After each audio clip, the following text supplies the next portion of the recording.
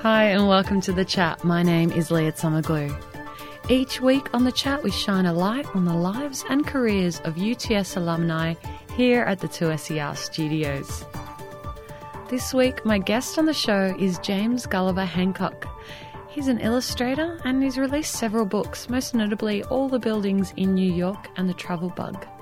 James is also the artist in residence this month at Rose Seidler House. Let's have a listen to his story. Tell me about your childhood. Where did you grow up? I grew up in Sydney, in Balmain, and my parents aren't particularly creative. My mum's a psychologist, dad's a solicitor, and I don't know where my creative bent came from, maybe some distant cousins. But I was always drawing and stuff with myself and with my brother and stuff. Actually, did you hang out with like that Balmain crew though? I think I heard that in the interview that you did with Barry. So, you know, like Josh Pike and did you grow up with like Holly Throsby and all those musician people? So Balmain, it was kind of like an idyllic little inner city village, you know, it's because it's a peninsula. I had a street and every friend was on every street, you know. So Josh Pike was around the corner near my primary school, and then another friend was down the road, and Holly Throsby worked in the video shop, and you know, it was kind of hilarious. That's lovely. It's like a hub of creative activity from back in the 80s, 90s era? Yeah. Nice. And is Gulliver your middle name? Yeah. Where did it come from? Everyone thinks so. I even thought it came from Gulliver's Travels, the famous book. But I later found out that my dad named me after a film that he'd seen called The Horse's Mouth with Alec Guinness. And the character in that's called Gully Jimson. So Gulliver James. And he switched it around to be James Gulliver. That's lovely. But he's still a travelling kind of vagabondy kind of character, but way more, he's an artist basically, and Gulliver's Travels just insane. And what were you like as a child? Were you always drawing? There's a story I read that when you're in kindergarten that you became fixated in drawing this complex image and you had to put everything in it. Could you explain what... Yeah, I mean, I remember in preschool you had like activities, you know, you got to do a bit of puzzles, a bit of connecting things, and then do a bit of whatever else, and there was a drawing station and I just discovered that and didn't want to do anything else, so I just came up with the most complex thing I could think of, which was the sort of cross section of this village and all the people inside and the spiders between it and the foundations underneath, and therefore I could just draw all day and I didn't have to do anything else. I'm still using that technique to this day. I just draw complicated things so I don't have to do anything else. Do you still have that drawing from kindergarten, from preschool? It's somewhere in my mum's attic. I haven't found it yet. I've dug a few times, but it requires a full attic, reshuffle to find it.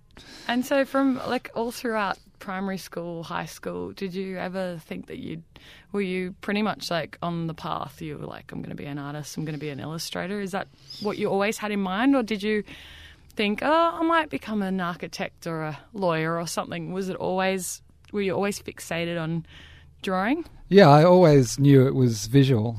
I really enjoyed drawing. I'd always copy Garfield cartoons and trace BMW logos and stuff. And I did lots of that stuff in high school. I chose to do tech drawing and engineering science, anything that involved a pencil somehow. Even sort of physics and engineering sort of went that way a bit. You have to sort of draw planes and things. Of course. So there was sort of a period where I did go to Sydney Uni and look at the aerospace sort of engineering-y kind of vibes. Nice, interesting. What's it called? When the wind goes over things, aerodynamics and that kind of thing was interesting to me. I'm still interested in that, and I do a lot of kids' books now about that, which is funny. But I didn't really know illustration was a thing that you could do as a career. I didn't sort of put two and two together with kids' books and stuff. Of course. So that didn't come until after university. I knew I really wanted to be at UTS and do VisCom. That was my drive, and luckily I got in. It was great. I just had something to work towards and got there, which was awesome. Why this particular course, visual communications at I think because it was broad, it wasn't graphic design or just photography or just visual art, you know. You could do all of those things. And I even did some electives at COFA while I was here, you know, and Nice. skipped over there and did really free drawing and stuff and blew everyone's mind over there because I thought about it quite differently as a designer. But yeah, it was just that flexibility of all visual things in one, which is really what I knew I wanted to get into. And it wasn't until like 5 years after uni that I just focused on illustration. I always did like animation and web design and everything. Oh, we'll talk about a little bit about that later. What about your parents? Did they encourage you to pursue art? Did they discourage? They didn't say, you know, you're never going to find a job as an artist. No, they didn't. Definitely didn't. I feel like they didn't discourage or encourage. Yeah. They were just great parents. You know, that's like I've got a 5-year-old now, and I think we're the same. You know, it's just they do a drawing and it's awesome. You say it's awesome. You don't go, oh, don't do that drawing. Drawing's a waste of time. You know, they were just like that, and I think I just had a drive to do it. You know, I just wanted to make things and show things to people. Tell me about your time at UTS. Do you have any particular memories, or is it strange being back here as well, as a tutor? Yeah, definitely. It's definitely strange. It's, you know, a lot of it's the same, but a lot of it's very different. You know, buildings have changed and stuff, but. You know, the way they teach in the course, VisCom, that I'm in, it still has that feeling of you don't really know what you're doing, but you're doing something awesome. You know what I mean? Sometimes, especially first year that I'm teaching, it's quite fluid and organic. We sort of spend a lot of time trying to explain what we're trying to teach, but and a lot of that's what I remember the most, being amazing. And a lot of the architecture has changed a little bit as well since. Yeah, definitely. Lots of exciting buildings and things. Have you sketched some of like the Yeah, I went down and did the Gary one Gary and stuff. One, yeah. And when you received the university medal, that's very impressive. Congratulations. I guess. I mean, I feel like it's maybe a bit more relevant to someone doing something super technical, like heart surgery or something. You know, you're going to be the heart surgeon. When it's something creative, it's sure, it's a reward for being quite conscientious and stuff, which I was, and I've sort of used that in my career, that level of obsession of doing things. You know, I don't sort of do things by halves. You know, if I get a project, I make like a massive amount of material to use within that project. It's not like I just do one drawing and give it to the client. Mm-hmm. So it's that. I think it's that. It was maybe a reward for that kind of level of focus that's just innate in me. I guess that's my talent, I suppose. You're most known for your illustrations of buildings like the terraces and brownstones. We'll talk about the book that you published, All the Buildings in New York, in a minute. But I wanted to start by asking you about the buildings that you choose to draw. A lot of them are residential sort of apartment buildings. Why? What is it about these buildings that attract you to it? Well, the whole project started in New York when I was living there, and I really wanted to understand that place better. Like, we moved there, and it's hard not to just be a tourist and just walk around going, oh my God, all the time, you know? So I really wanted to sort of stop. Like, we were there for sort of 2 and a bit years in the end, and I wanted to be able to soak in as much as possible. And taking photos or just being in wonder all the time doesn't really help that. So sitting and drawing in front of places was a way to really ingrain myself in the place. And I didn't want to just draw, like I did draw the Chrysler and the Empire State and all that, but I also wanted to focus on the places people live, the everyday, you know, the corner stores and little funny restaurants that I went to and friends' houses. So I really had a real map of the place, you know. And the books sort of reflect that too. I try to get half famous and half non-famous buildings, you know. Yeah. So it's meant to be like a diary kind of thing. Of really. course. Yeah. What is it about New York that you can't find anywhere else in the world, do you think? I don't know. I mean, I was going to say density off the cuff, but there's a lot of other dense places, but they're also exciting, you know, like you think of Hong Kong or, I don't know, Paris is pretty dense. Lots of other Chinese cities are massively dense too. We've been to Shanghai recently. That was the same. And they have the similar kind of level of experience where the minute you step out, it's fascinating. You know, you could almost just not even take any steps and just stand there and be in awe. Like, whereas if you go to somewhere like LA or, you know, a lot of parts of Sydney, you step out your door and it's like you might see one grandma with a shopping cart walk past in an hour, you know. Yeah. It's not that amazing. I mean, you can pull amazingness out of that, but New York and places that have that density are just sort of in your face straight away. It's kind of amazing. Do you have a favourite building in New York? No, just whatever I'm in front of at the time, you know, you fall in love with the thing that you're drawing, even if it's not a building, you know, if you're drawing a bus or a trash can or a bicycle, you know, I feel that there's a pretty intimate relationship between you and the thing while you're drawing it, and buildings are like that too. They're so full of character, especially brownstones and terraces and stuff. Absolutely. And are you drawn to particular buildings by, say, an era? Like, do you like the Art Deco or the modernist style, or is it just... Yeah, I mean, when I started the project, I was totally into Art Deco and stuff, you know, and things with a lot of funny little details, you know, and especially when you draw like a brownstone or like a terrace here, even if they're repeated, there's different details on each one, you know, that when you start drawing it, you see they're all slightly different and they each have a little character. But as I drew more and more buildings, I came to be more interested in architecture, I guess, and things like brutalism, which people tend to hate, became quite fascinating to me. And that sort of its part in sort of the city planning was kind of fascinating, how they messed with that a bit, and it makes you feel uncomfortable. So yeah, I mean, my understanding and appreciation of architecture has grown by drawing it. And did you ever take like photos of buildings and then draw them later, or do you have to always be there in the moment? I do both. Illustrating, yeah. It's nice to stand in front of things, but sometimes it's hard when it's snowing or, you know, you have to go somewhere with your 5-year-old or whatever. You just snap something on your phone and draw it later. Or even just remember the place and look it up on the internet later. You know, there's almost like a picture of every building in the world now, it seems like, you know. That's true. And there is on Google Maps, obviously, but even other photos, it's pretty easy to virtually walk around anywhere now. And your style is very sort of animated, the way that you capture these buildings. How has that developed over time? Is it sort of been consistent throughout? Yeah, I mean, I've always had even back in high school when I was doing the technical drawing thing, I always wanted to fold that in with being really messy, you know. It's sort of a bit of both. So my drawings of buildings are definitely a little bit wabi-sabi, if you know that Japanese ceramics term, where there's nothing should be perfect, you know. It's all got to have a little bit of wobble to it. So I think that's kind of always been a core belief of mine, whether I do it just unconsciously or not, I don't know. Is that why you don't think you studied architecture? Yeah, I mean, I could have gone there, but I think I would have maybe had a few more psychological issues drawing straight lines all day. I wouldn't have had the little bit of funk in there that means it's a bit more true to the self, you know. But you are interested in architecture. That's what's really fascinating about and you. Architects love my drawings too. Yeah, you know? I can it's imagine. A sort of a reinterpretation of it. Have you collaborated with architects before in the past? I've done drawings for them. I don't know if we've really collaborated. Yeah. I mean, I've done some like artist impressions, that kind of vibe stuff. But yeah, I don't know. I'd never want to give one of my drawings to a builder or anything. No. It would be, you know, maybe me and Gaudi's builders or something. To say, you know? They it could be do a something Gaudi. a bit wonky, it'd be all right. Also, I want to talk about your use of typography in your illustrations.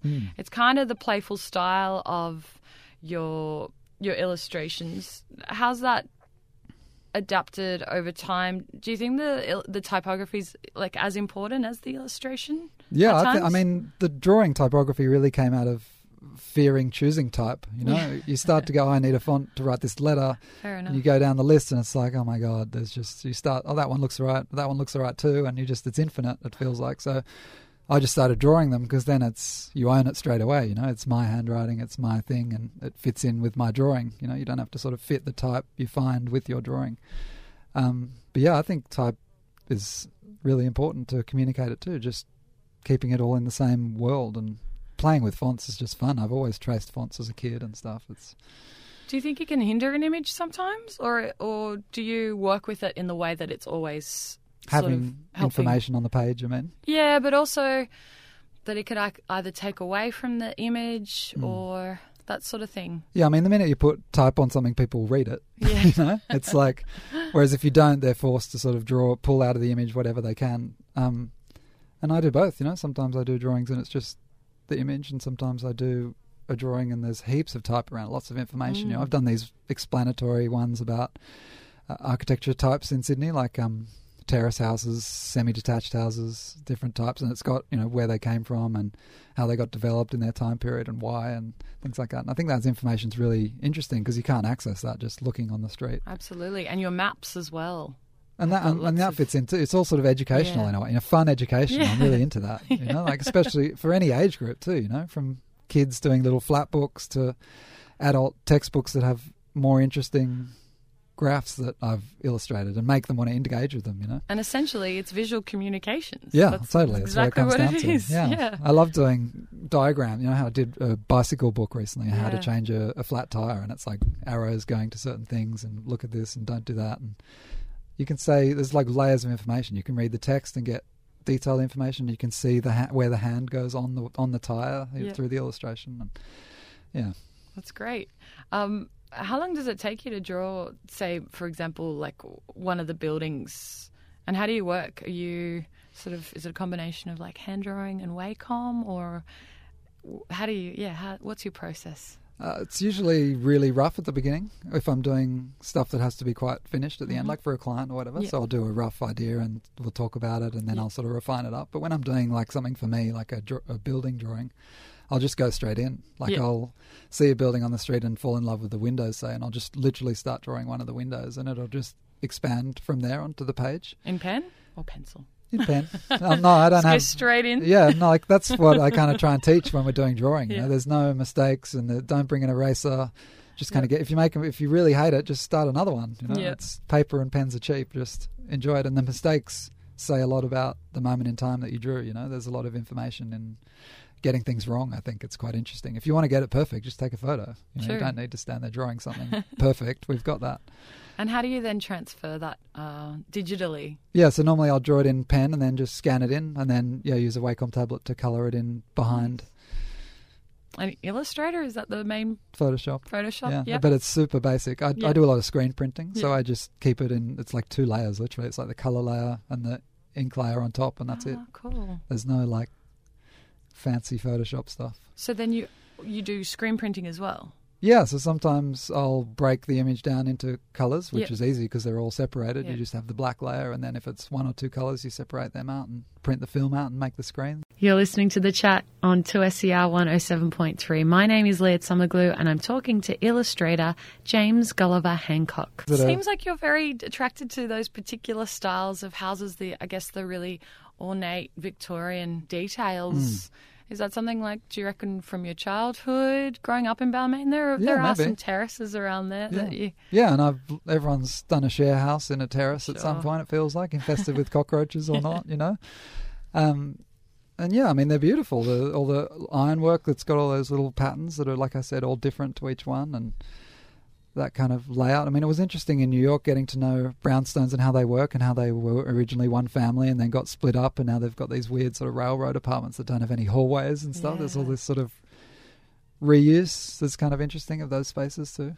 And is it something also to do with the symmetry that you're attracted to? Do you like maybe repetition and stuff? With symmetry? Because I've noticed that with your... Or more repetition, I think. Like the fact you go to a street and there's like dig, dig, dig, dig, dig next to each other, you know. And same in England. My auntie lives on a street that's exactly the same houses for 500 meters or whatever.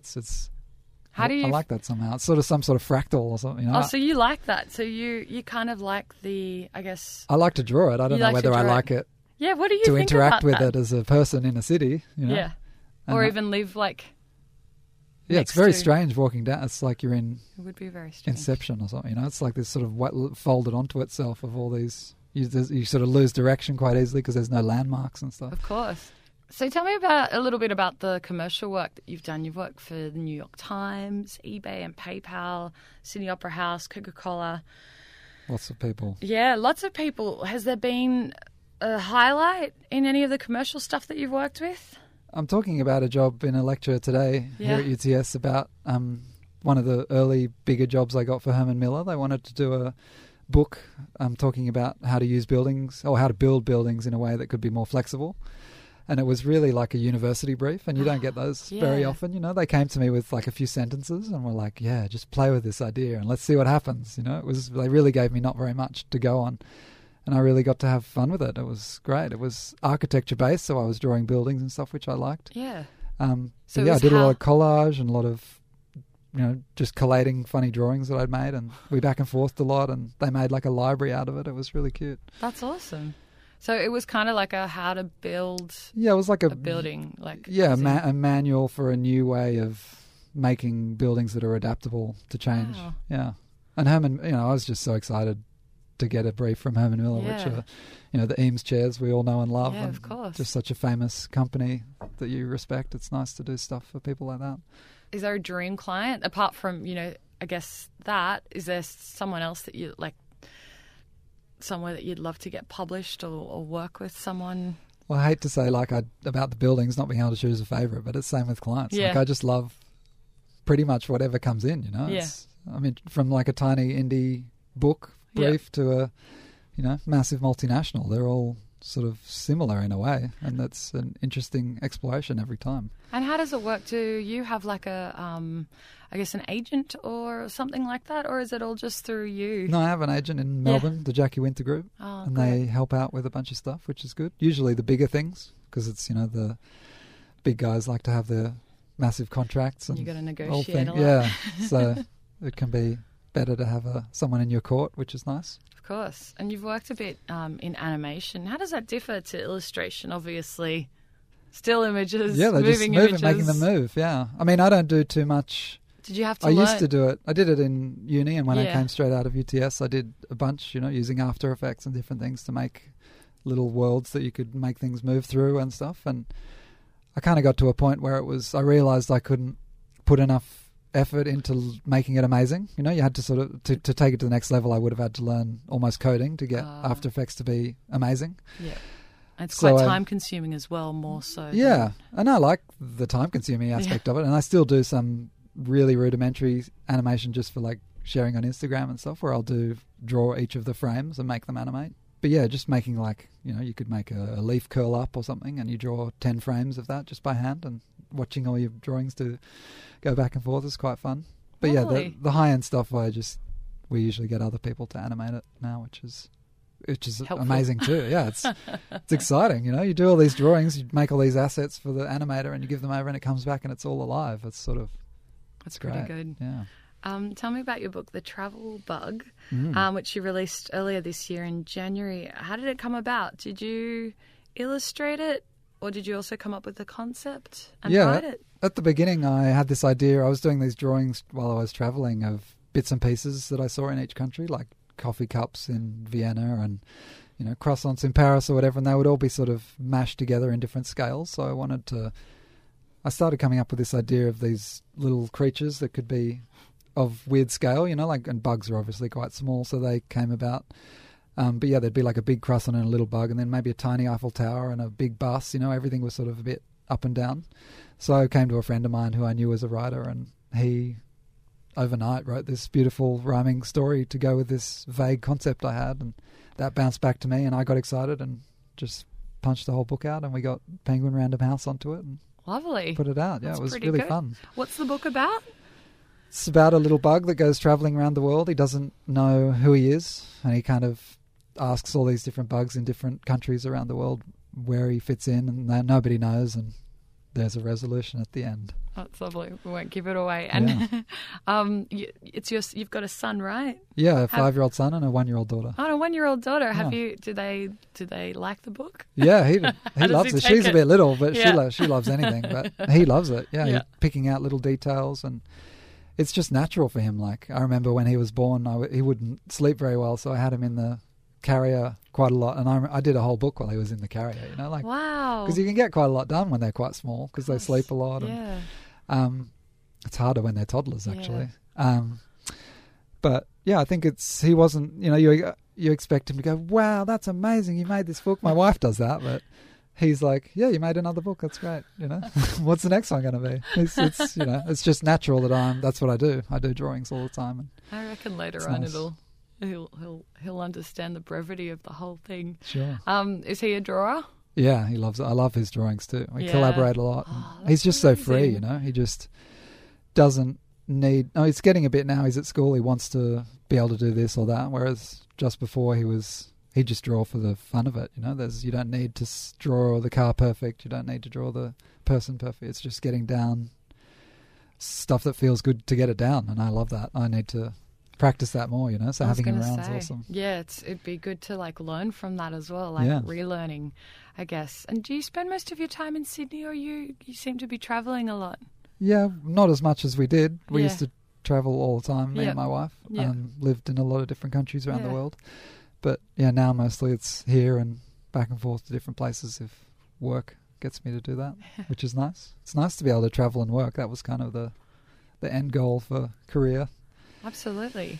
And tell me about the residency that you're doing. Is it just for August, I think, at Rose Seidler? Yeah. How did that come about?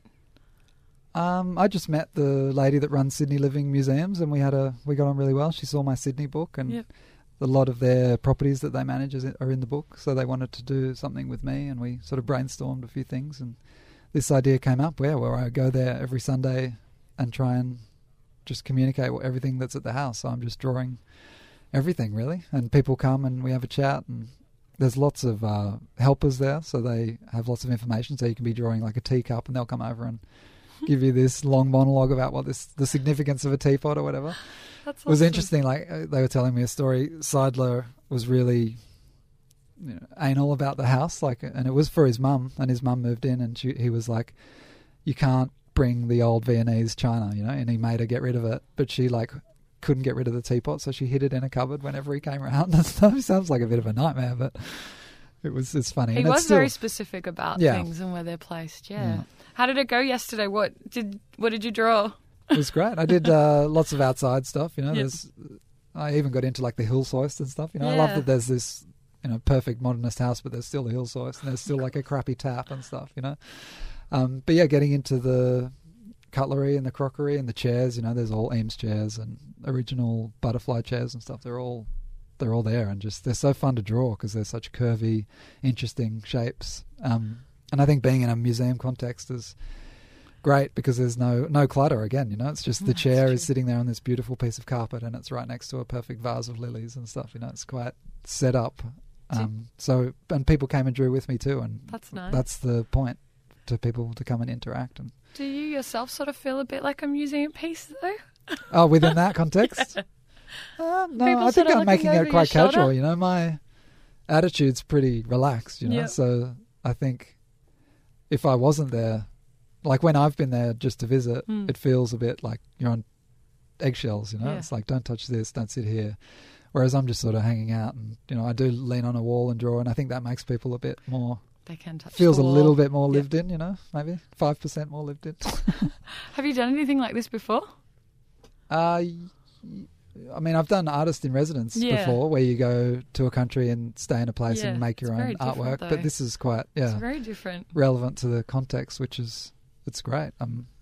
I'd like to do more of it. It's fun. I'd love to be actually in residence. That'd be amazing. Oh my god, that would be ideal. Because that, like, getting thrown in, like, even if you just were in like a little annex or something next to it, just because then you're like in it all day, every day, and living. The feeling would be interesting. You can be like, just give me the shed. I'll just stay in the shed. Yeah, it's fine. totally. I'd love to stay. What are you working on after your residency and for the rest of the year? All sorts of things. Yep. I did a book for Lonely Planet a while ago, which was a fold-out book for kids about how cities work. So that was the first sort of paper-engineered folding book I'd done. Beautiful. And that was all sort of growth of cities and cities of the future and stuff. So quite, again, little detailed educational drawings. And just to clarify, by paper engineered, you mean like sort of pop-up? It wasn't pop-up, but flaps mainly. Flaps. So gatefolds come out and then another flap comes out of that. So once you folded it out, it kind of does look like a pop-up. But so we're doing another one of those. So that's kicking off right now, actually. So that'll be interesting. Another one in that series.